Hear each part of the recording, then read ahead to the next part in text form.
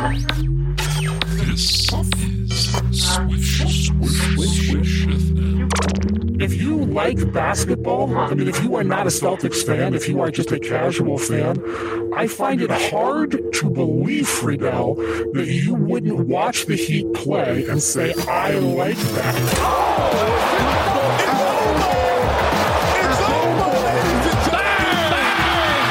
Be willing to rewatch a movie. Oh, hell yeah. Hell yeah.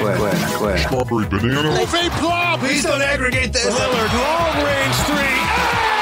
Their defense is atrocious. I'm sort of the rock star. Right on the cowboy. People. TISO is the official watch of the NBA. Everybody who listens to this podcast knows how I feel about aggregation. I'm oddly intrigued by neck tattoos. We love China. We love playing there. Oh, man, I'm sorry. It's just hitting me right now. Shut up and listen. You think you're better than me?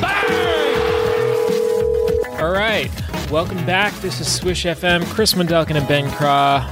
Ben, it has been a little while. I feel like since we've chopped it up on the airwaves here. It feels like it's been ages. It's well, I guess our last episode was that sort of drunken catharsis in the middle of it was literally at 2 a.m. in the middle of the Republican National. Was it the RNC or the DNC? Yeah, it was. We were smack dab in the middle of the Republican National Convention. I think it was a Tuesday night, maybe a Wednesday, and it was 2:00 in the morning. We decided to get drunk and watch Game 7 of the 1994 NBA Finals as the triumphant culmination of our several months long project. I apologize to everyone for that episode. I mean, I sort of think it was. Are you okay there? Yeah, I'm just like choking on my seltzer here, remembering. That eventful night. Yeah. Mm-hmm. Yeah, no, it was a great time. I think it was like really the most fitting, appropriate way we could have ended things with our beloved 94 New York Knicks. But yeah, this is a strange new feeling for us, Chris. We have a podcast still, but we don't really have a mission any longer. We have sort of set out, and we have, it's like we were on a journey and we completed our journey. Our work feels done. It feels complete. Well, like our mission statement was to exorcise the demons of the 1994 New York Knicks, to forgive John Starks, and we did that. So now we can sort of move on to the next phase, the next chapter of our, purpose, our which is to sort of personally heal. To sort of, examine our skeletons and to forgive one another and to sort of improve and to live a healthier life and move forward here in 2020. Exactly. But it's odd because I don't really feel like I feel pretty much perfect now. I think after finishing our Knicks project, I think that's really all I had to work out. I sort of feel like other than that, I'm 100% over here.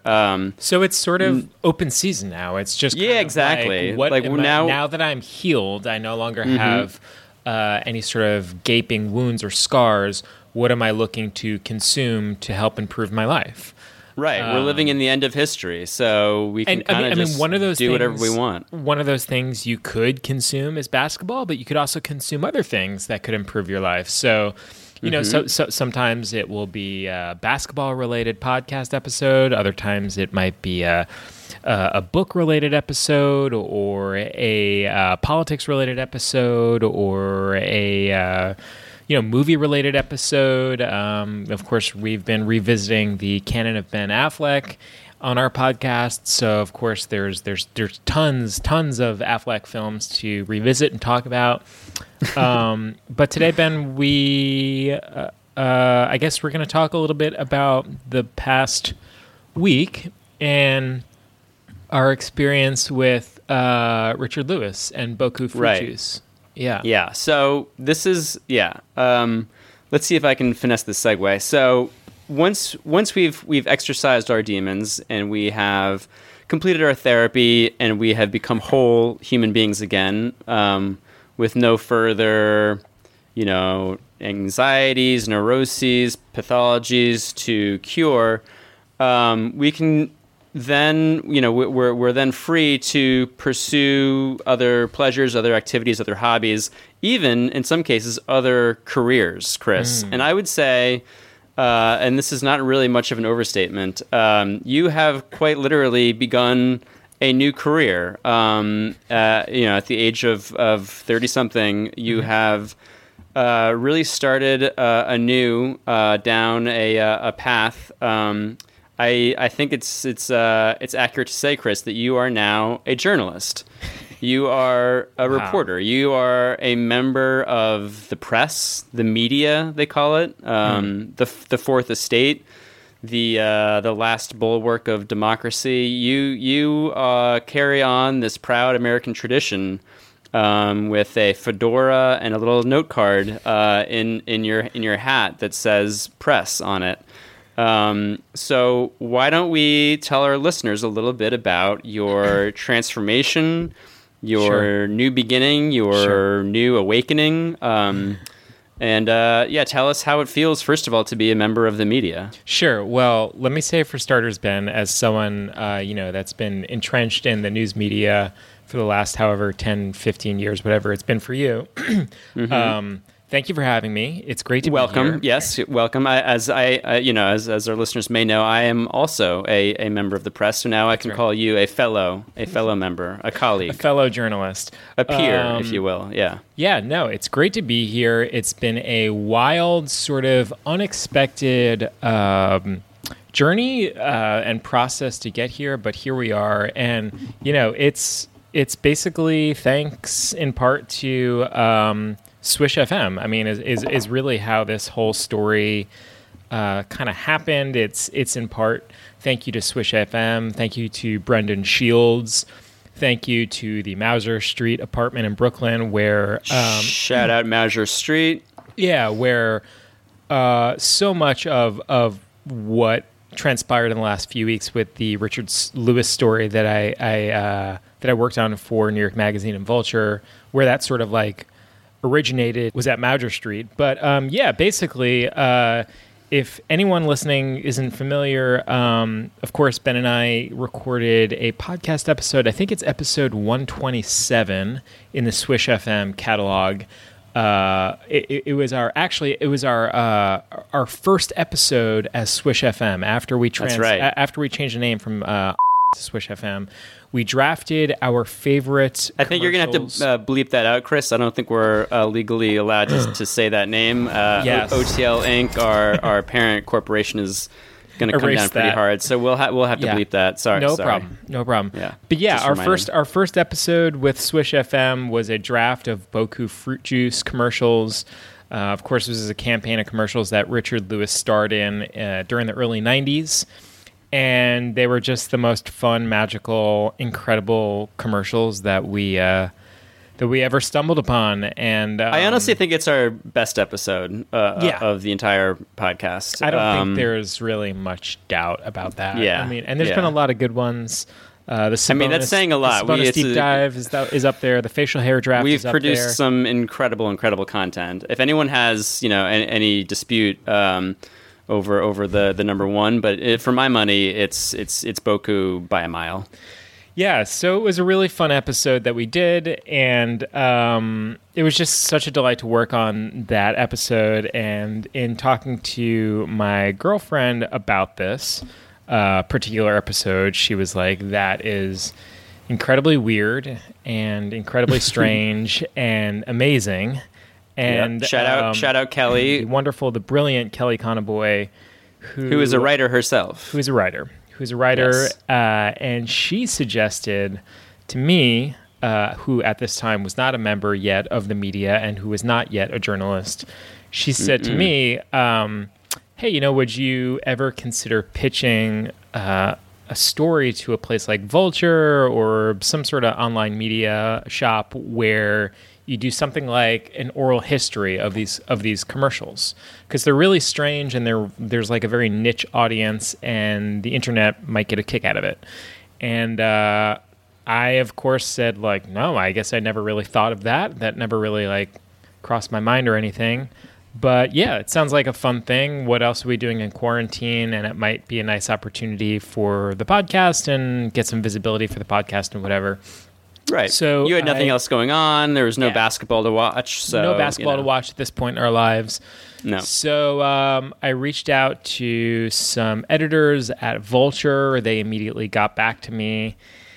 And they said, we really like this idea, but we don't want you to do an oral history. We actually would want you to write a feature.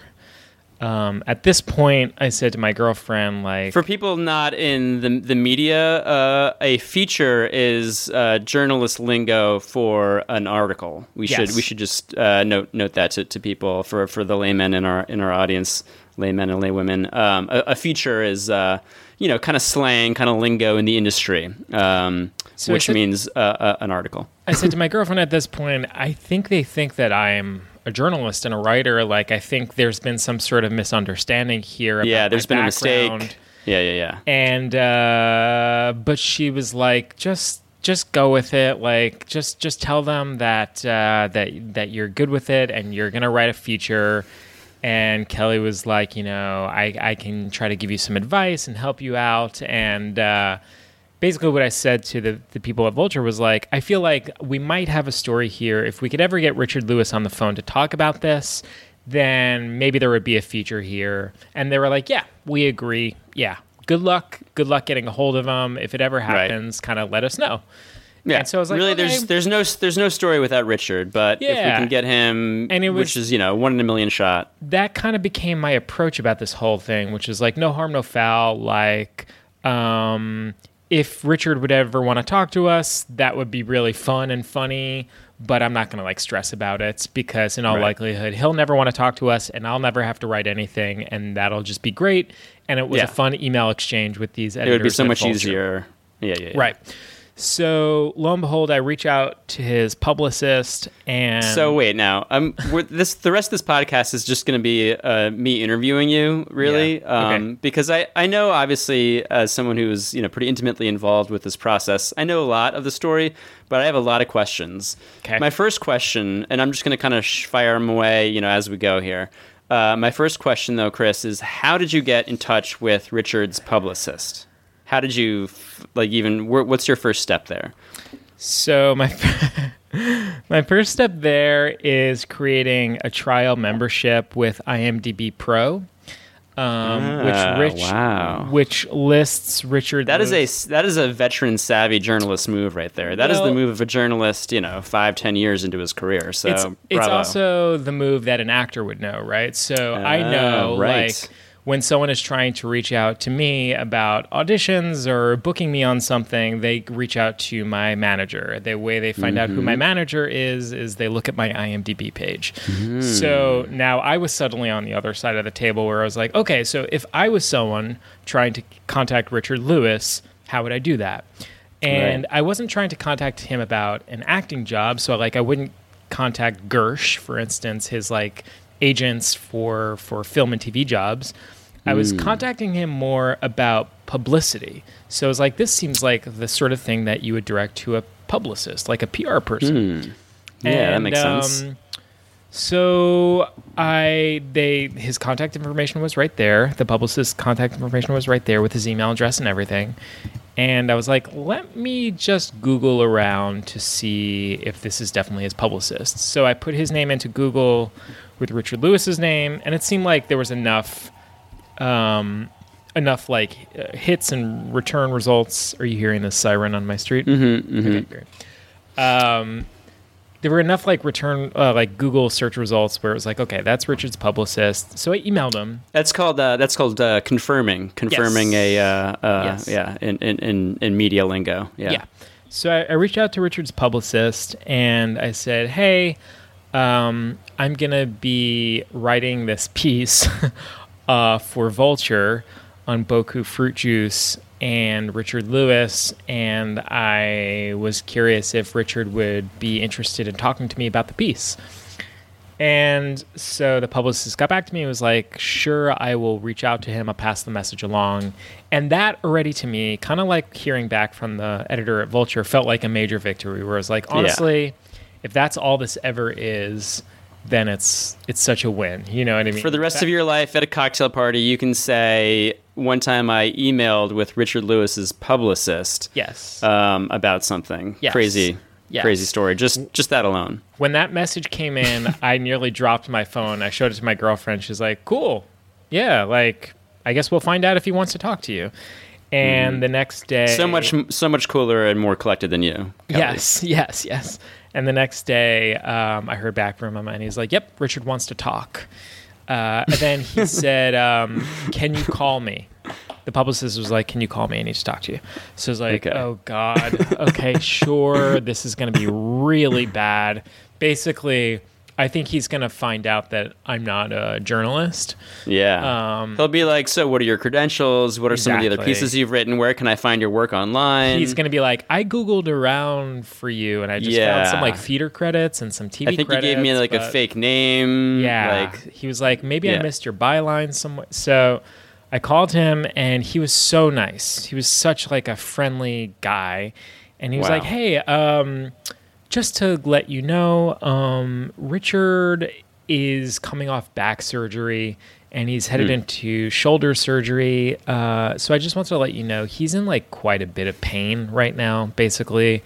And he's not his like usual jovial, happy Richard Lewis self that you know from like TV and like right, of course, the extremely friendly, happy, positive Richard Lewis that we all know from TV, from Curb Your Enthusiasm, right? One of the warmest, kindest, just most outgoing people. He was like, just FYI, he's not in a great mood these days. Just bear that in mind. I was like, no problem. I will keep it really, really like short and sweet with him on the phone. 5 minutes.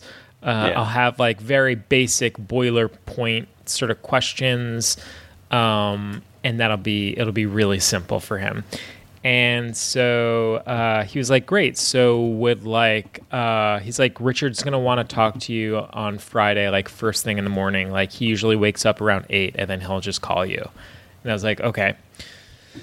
So at this point, I talked to you, and I was like, I need to have you part of this process. This is like our baby at this point. It's also funny to me that like, I think and I'm just going to kind of give you my side of the story here.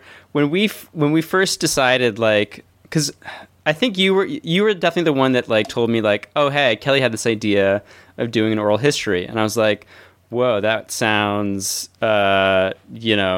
like completely fantastical and sort of unrealistic and crazy, but maybe fun, but kind of terrifying. And in my head, I was kind of like, maybe we would do it together, and I would like kind of help do some of the work. But then I was like, you know what? I'm just gonna kind of like stand back because I'm a little. I honestly kind of shrunk from the moment, and I like didn't really know like what to do. And I mean, I was also busy with my day job and all that. But mostly I was just like, I don't even know where I would begin with this. So I just sort of like went very hands off about it and just kind of like figured I would let you figure it out or like see what would happen. And so at a certain point I was like, maybe I won't be involved at all. I'll just let Chris like run with this. It sort of seems like it's his, his passion project now. But of course, when you came to me and said, hey, do you want to talk on the phone with Richard Lewis? I was like, all right, yeah, I'm going to have to actually, rise to the occasion for that one, which is really not my style. I am extremely risk and discomfort averse as an individual. I don't like anything out of the ordinary. So it was, but knowing you and knowing that you were asking me, but you were also sort of telling me that you needed me. Yes. Yeah, to be clear, I very much needed you. Like, I I was such a fish out of water at this point, which I think, as we'll talk about, like actually became an asset throughout the process. Yeah. Like having no experience was actually my greatest asset in the process because Sam Cassell in the 94 finals, baby. Yeah, I just didn't know certain things were stupid questions. I didn't know everything was just sort of forgiven because it was like, well, he's never done this. So, he's just going to ask that and he's just going to approach it like this, not understanding that like he should be more nervous about this or whatever. But yeah, man, so we got on the phone together about 20 minutes before Richard Lewis called us from a blocked number. And I remember being so goddamn like tense and nervous and then just also feeling at a certain point like, whatever, Ben is here. He's super relaxed. And again, the same sort of ethos or whatever, just like, I mean, if it's a terrible interview, if it's a total disaster, no harm, no foul. It'll be a funny story. Yeah. Yeah, it's not like anyone is expecting anything from us. Like, we don't have to tell anyone that we interviewed Richard. Like, you know what I mean? Like, if it's a disaster, then I just won't write a piece. Like, and it's not like we owe anyone anything. So we get on the phone, and Richard Lewis calls us 20 minutes later, and I merge all the calls. And, like, just what is your memory of that whole process?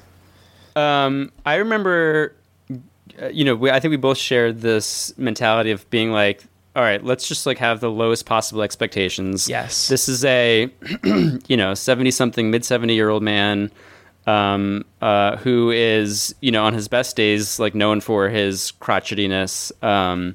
And he's a celebrity, so like already you're just not dealing with like a normal human being. Right.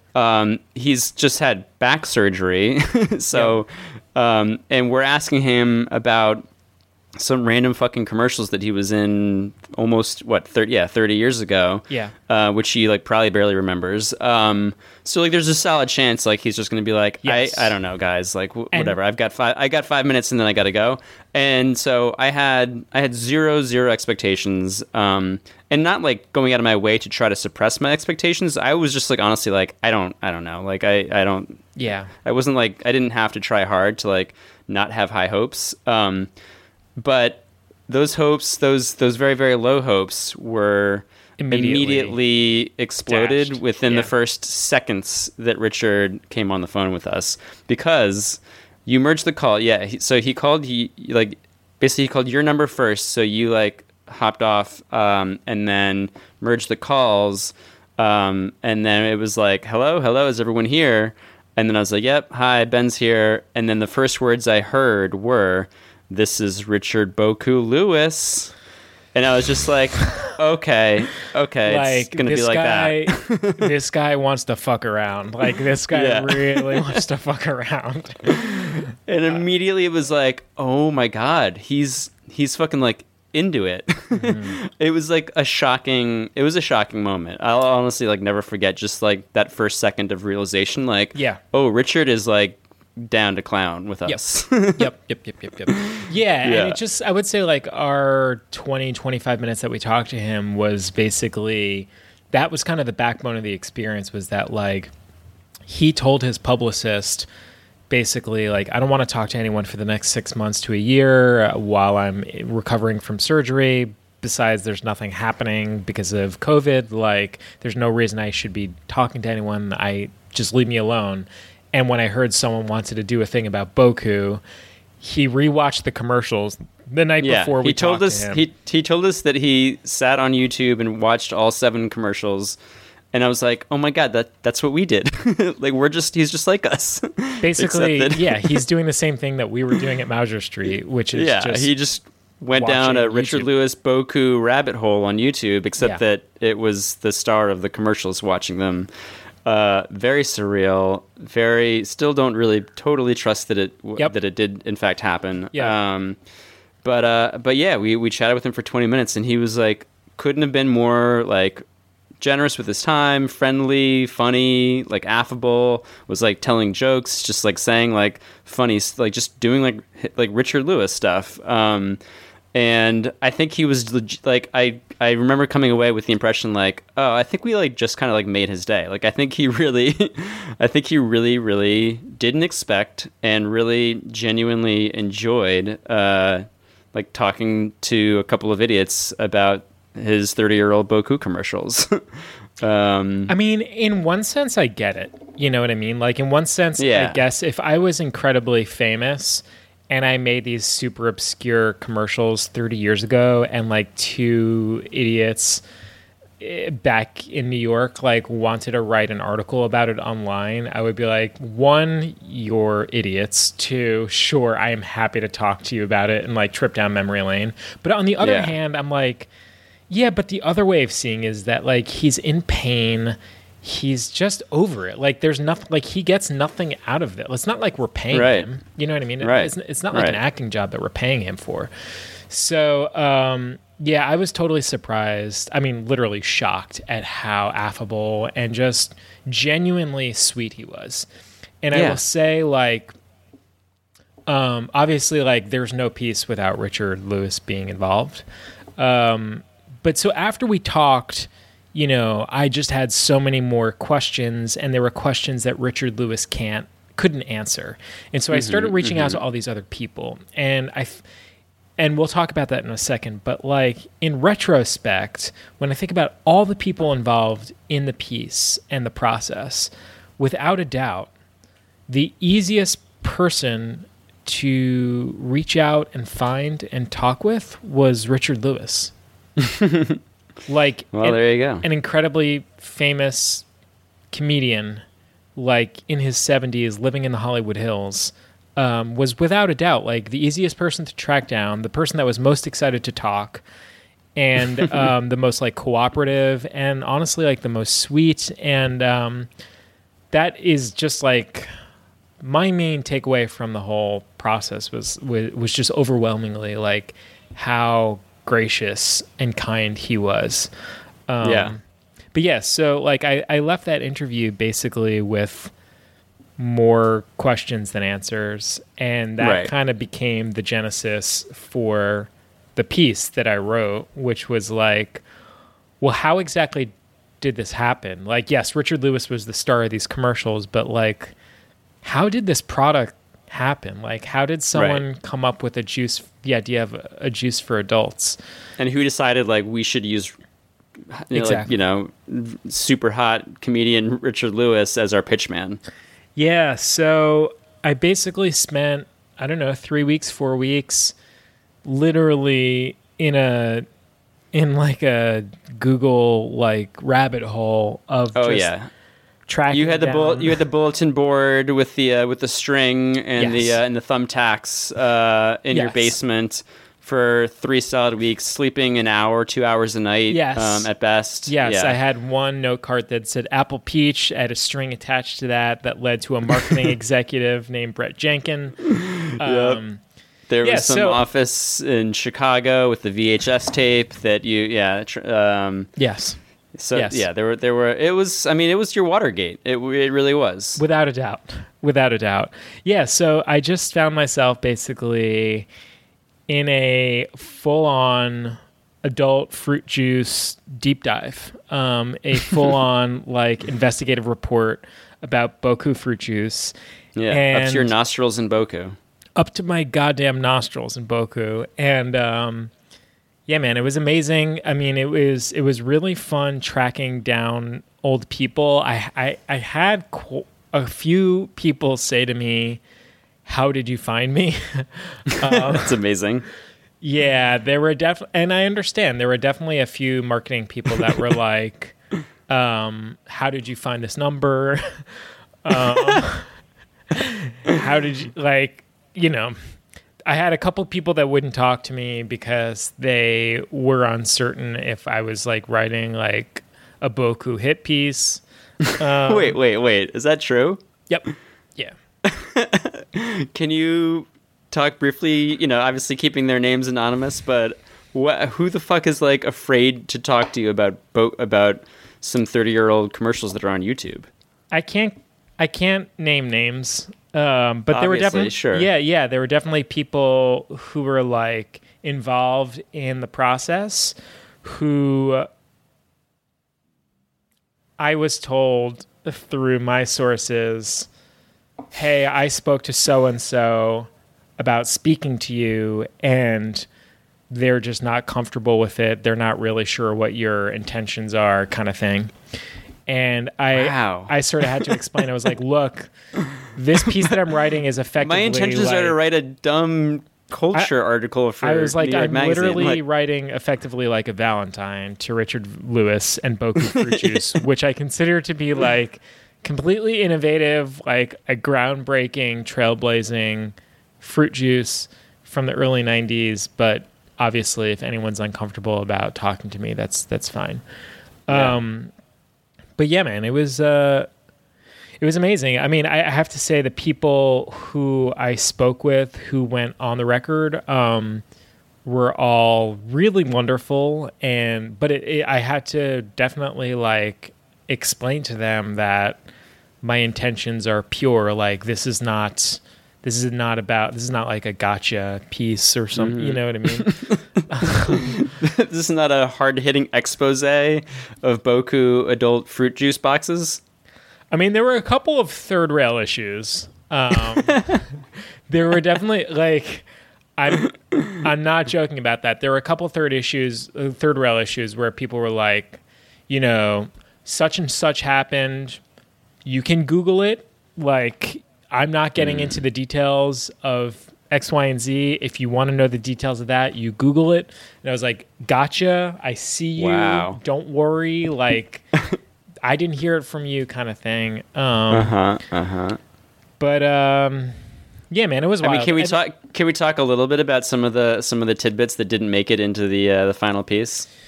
Oh, sure. I mean, I think one of the, you know, like one of the most fascinating things that I took away from my research was just the idea that like BoKu was made by this company, McCain Citrus, which was a subsidiary, of McCain Foods. McCain Foods is a Canadian company. So this Canadian company that created like frozen pizzas and frozen French fries was trying to like break into the juice box space, and not the Canadian juice box space, the American juice box space. So they were invading from across the border. Yes, and I will say that like they didn't really understand the American like pop culture. They didn't really understand American pop culture super well, so like they sort of handed all of that stuff over to Noble and Associates, which was the marketing and ad agency working with McCain Citrus on this product. So they just knew they wanted something innovative and something different. I mean, the juice box space was obviously all like kid based, so High C and Mott's and Minute Maid and all these drinks were marketed specifically for elementary aged kids. Right, the Kool-Aid man breaking through a wall, yeah. So they wanted to create a product that could basically be for more sophisticated children and like sophisticated like teens and young adults. Yeah, like 12-year-olds that like read the Wall Street Journal. Exactly. Yeah. So I think like one of the more interesting tidbits from my research process was just understanding that like fundamentally the people making the drink were from a Canadian company, and they really handed the reins to the advertising agency, and they were like, help us make a drink that's gonna seem totally different from High C. And when they thought of a disruptive spokesperson, they were like, what if we went with a comedian? And when they went with a comedian, they decided Richard Lewis would be, you know, the most disruptive person that they could find. And I have to agree, like, he was a very disruptive, you know, person. Different than the rest. Yeah. I'm actually looking up the want to read some of the lines from this piece that stood out. Yeah, the quote here that you have is, "We felt we had to be a little disruptive. As the new player in town, you're going out and competing with Ocean Spray and Welch's and all these other well-known brands. We had to be a little bit irreverent." Yeah. And then I love that this next quote is fantastic. Because we were looking for that irreverent approach, we thought of a comedian, somebody that's a little bit outlandish, a little bit different, has some crazy ideas, doesn't dress like everyone else. And then there's another quote in here about how, what was there was another line about his clothes. Yeah, they were really into the idea that Richard wore black. That he was like this like alt like punk rock personality, and like that's really what they wanted to be. They wanted to be like a punk rock fruit juice. And they felt Richard was the embodiment of like punk rock culture. I mean, he was very punk rock in 1991. Yeah, there's no question about it. You know. Yeah, and that's what they said to me. They're like, you have to understand, in 1991, like Richard Lewis was like pretty edgy. I believe it was a direct quote from one of the executives. They're like, he was a very edgy personality. Like his comedy, his like stand-up routine was like, you know, it was like what Chris Rock was, or like someone really like pushing, you know, like the margins and the edges, you know? Yeah, Bill Hicks. Yeah, someone like that. Yeah, whatever. I mean, honestly, I go back to this thing like every few days. It's just such a... Yeah, for anyone that hasn't read it, the title is... headline is Richard Lewis revisits his trippy BoKu fruit juice commercials. It's on vulture.com. Published, about a week ago now? September? Yeah. Actually, this is the 1 week anniversary, September 10th. Yep. As of the time of this recording, at least. Yeah, man. So, it's a massive achievement, a towering accomplishment. Thanks, man. The journalism, the writing. I mean, you tied it back to like our New York Knicks saga. Of course, you know, Richard has the close roots. connection to the Knicks, which anyone who's been listening to our show knows, how he was showing up at games in '94. Dude, it's interesting. Like, I feel like there were like different phases or chapters of this experience, and like you were really involved with like phase 1 and or 2. You know what I mean? Like if phase 1 was like looking at the commercials and doing the podcast, and phase 2 is like connecting with Richard. Phase 3, 4, 5, 6, 7, like after that, after started you that's when I stepped away. Yeah. After you exited the process, there was kind of a moment where I was like, I just need to I need everyone to clear out. Like I basically just like need to like pound the rock at the top of the key a little bit and just like have all the information, just like lay out all the information before me. Right. And see the whole court. And just make some choices. And honestly, the hardest part was, you know, there was every day I would get new information and hear new things, and to not, I knew that I just had to like deliver the piece to you in its full form. And it was the only way that I could ever really like have sort of like just a coherent kind of process. But the 3 or 4 weeks that I spent researching and developing the piece like was totally insane. I mean, my girlfriend deserves like a Medal of Honor. Like the things that she saw me go through, like the late nights. I mean, waking up like every day at 5 o'clock in the morning and just staring at my computer screen. Just pacing around your apartment naked, sweating. Trashing my apartment. Literally just throwing everything on the ground. Yeah, tipping your refrigerator over. Just, select all, delete everything, rewrite it again. It's not good enough. Try better. It was just, you know, the cups of coffee. It was taxing. It was very, very taxing, because the juices, you know, they meant so much to me, and the commercials meant so much to me, and like all the people involved, at a certain point, it became much bigger than obviously me.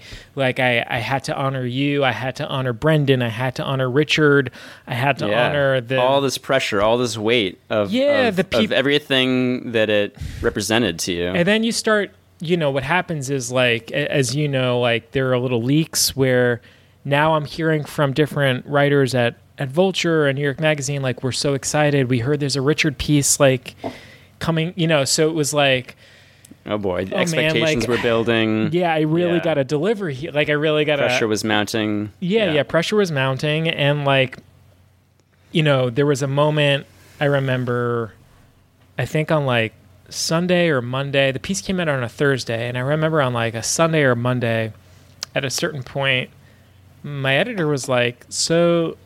Yeah, I think this is pretty good. I think we're good to publish. And I was no, we are not. I was this thing goes back. We are backloading the truck. Back it up. No one's going anywhere. I was send everyone back to the office. There's more research to be done. Well, when you're an established Pulitzer Prize winning journalist, with a 40-year career behind you, like you are, you can kind of call the shots like that, Chris. Right. That's one of the benefits of being, an elder statesman, a Bob Woodward type. You kind of have the power over the editor, and frankly, the entire magazine, where you can just say, I don't work on deadlines. I don't have people, give me any notes. This is my show. I'm the star here. It's so It's so embarrassing because I didn't know any of that stuff. You're saying that comically, but I did not know that was not I was just an idiot. You know what I mean? I didn't understand that it wasn't my show, but thankfully they allowed it to be my show. They were kind of this is his baby, and if he needs an extra day, he needs an extra day. So what happened was they were ready to publish by Sunday or Monday, and I was no, I need more time. I need more clarity, basically. I need more clarity. So I went back to my sources. My vision quest is not complete. It might look complete to you, but it is not complete in my soul. Yes, and there were holes, man. I needed more answers. I needed more clarity.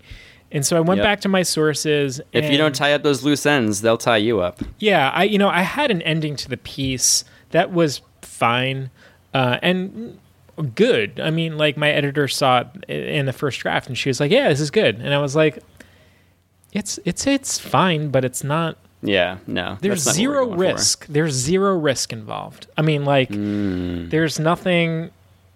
There's nothing being wagered. There's nothing. Right. You're not revealing anything. You're not putting anything out there, there's really. There's no personal insight here. Yeah. So I went back to my sources because I needed some more information, and they gave me this nugget about the end of BoKu, and because there were some like I said, I just needed some clarity on so what exactly happened to the drink after Richard left? How does the story of BoKu fruit juice, how does that end?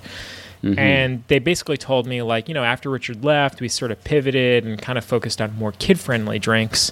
And we actually we had a drink that we test marketed called Zippin', and Scottie Pippen was the spokesperson. Zippin' with Pippen. Unbelievable. And did you ever ask, did they come up with that name just because they had Pippen involved? They were we have to make the name rhyme with Scottie Pippen? Yeah, I think that was the idea. Oh my God.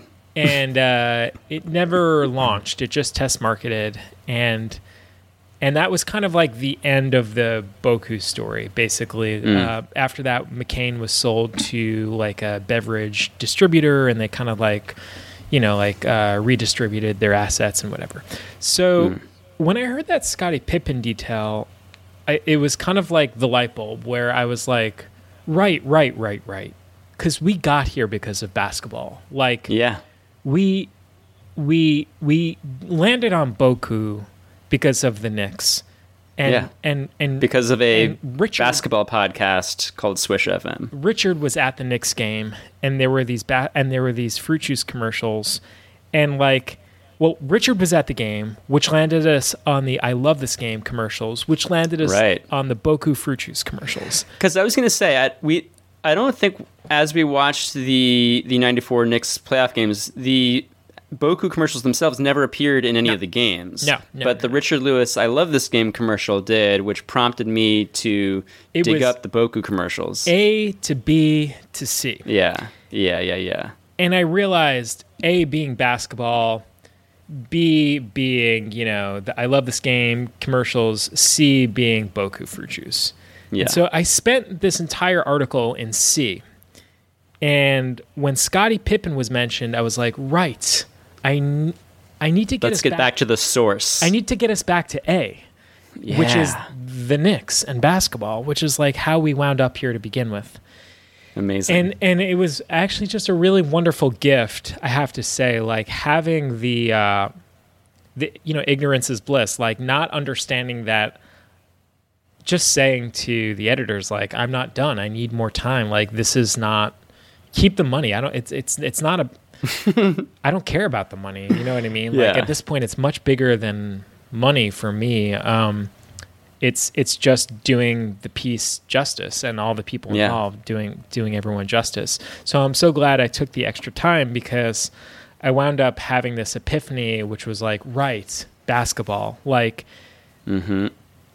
Scottie Pippen ultimately was the nail in the coffin in some ways for BoKu fruit juice. And I can't believe Scottie Pippen killed BoKu. I was I'm not letting the Chicago Bulls go out on top here. That's just not how this story is going to end. And so I actually wound up rewriting the end of the piece, which was sort of reflected on Richard and his Knick fandom and our experience with the Knicks. And I mean, it's nothing short of emotional, honestly. The ending of this piece is it's stirring. It's stirring stuff. Yeah, man. I mean, what I realized was I think I said to you after the piece came out, I spent probably 48 hours after the piece came out, just sort of they should have given me IVs, because I hadn't been eating much. I was really literally just subsisting on coffee. Well, the night before the piece dropped, you and I and the aforementioned Brendan Shields got together for a little movie night over Zoom. Yeah. Of course, the movie that we watched was the 1991 Jean-Claude Van Damme classic, Double Impact. And you did something which I don't think I've ever seen you do in my life, which is fall asleep. I don't think I've ever seen you sleep in person or over a video conference call. And yeah, you didn't make it through the movie. You didn't make it through an incredibly action-packed, thrilling, blockbuster with not one but two Jean-Claude Van Dammes in it. And you were so spent, physically, emotionally, and mentally drained from this process that you did not make it through the end of Double Impact. I finished the piece about half an hour before we hopped on that Zoom.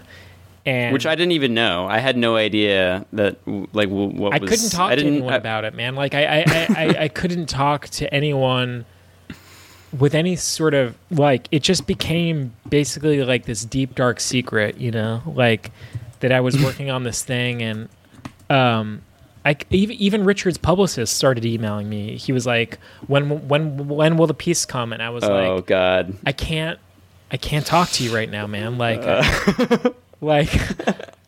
Literally no one is feeling more pressure right now than me. Oh, God. No one feels the pressure of me. And it was, again, the same analogy of just standing at the top of the key, just waving everyone off, clearing out, just pounding out the rock and going ISO. Game 7 of the NBA Finals. And, yeah, man. So I was just mentally and spiritually exhausted. And it was just, yeah, dude, I realized that those commercials, in a weird way, it's it's funny. We decided to watch the Knicks playoff run during the COVID quarantine as like a distraction. And what I realized about those commercials, I think I said to you at some point after the piece came out, was like, actually it was the commercials that in a way like distracted us from the Knicks. Like we were using the Knicks, we were using the Knicks as like a distraction from real world, from like the depression of like real life COVID-19. Yeah. And in actuality, what happened was we used the Richard Lewis commercials to distract ourselves from the pain of rewatching the Knicks. Yeah. Honestly, my fondest memories of watching all those games and recording all those episodes was the games with the commercials. Yeah. Once we lost commercials for the finals, it felt like grueling labor. Like I'll be honest, it wasn't. The small victories of the piece are plugging the Gallant, plugging Billy Zane, and the mention of Zippin' with Pippin. Those I couldn't believe such victories. The lead of the piece. You mentioned our podcast, or you linked to our podcast in the very first paragraph, which is like, again, not anything that is ever allowed for be like journalistically a journalist to do. Yeah. And then in the second paragraph, before even describing like what we're doing here in this article, you link to the all-new Mitsubishi Galant set to a jazz cover of My Favorite Things in a sultry, bordering on risque spot, seemingly voiced by Billy Zane for Acura. In parentheses, quote, "Some things are worth the price."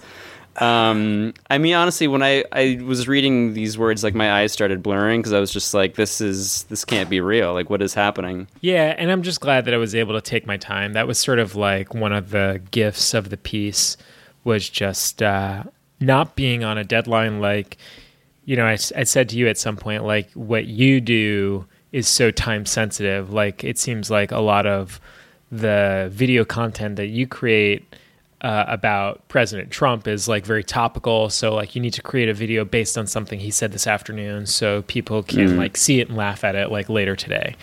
Whereas sometimes, right? Yeah. Versus something like this, which is like no one is there's no deadline, you know, like so it's really just about creating like the piece and creating like the full, you know, three-dimensional thing. So it was a gift. It's what we call evergreen content in the biz. Yeah. I'm learning about this. Now that you're a member of the media, I can tell you all about this lingo and slang that we all use. It's kind of like it's sort of like a secret language, you know. Can't wait, man. Yeah, it's great to be here.